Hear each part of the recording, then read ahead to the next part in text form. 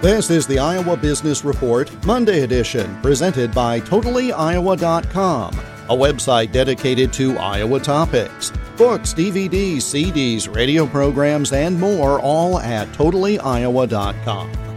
Americans for Prosperity Iowa has concerns about the proposed infrastructure bill, specifically provisions that would impact right to work in Iowa. Drew Klein is state director for Americans for Prosperity Iowa.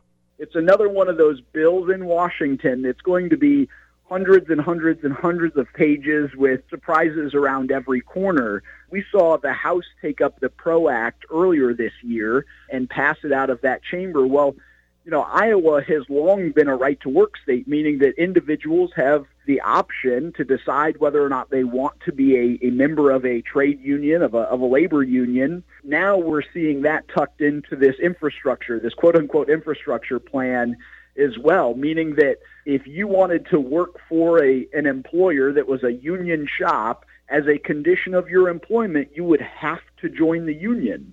And it's not even just about the unionization. It's about people's ability to work as independent contractors. We see more and more over the last year people who have picked up side jobs here or there or found a way to make a little bit of extra money on the side. That PRO Act, which is now being largely incorporated into this, again, quote-unquote infrastructure plan, would eliminate that ability and start to move all of those independent contractors into more formal employment arrangements. The PRO Act stands for Protecting the Right to Organize and is designed to strengthen unionizing efforts and block right-to-work laws like the one in Iowa. I'm Jeff Stein for the Iowa Business Report.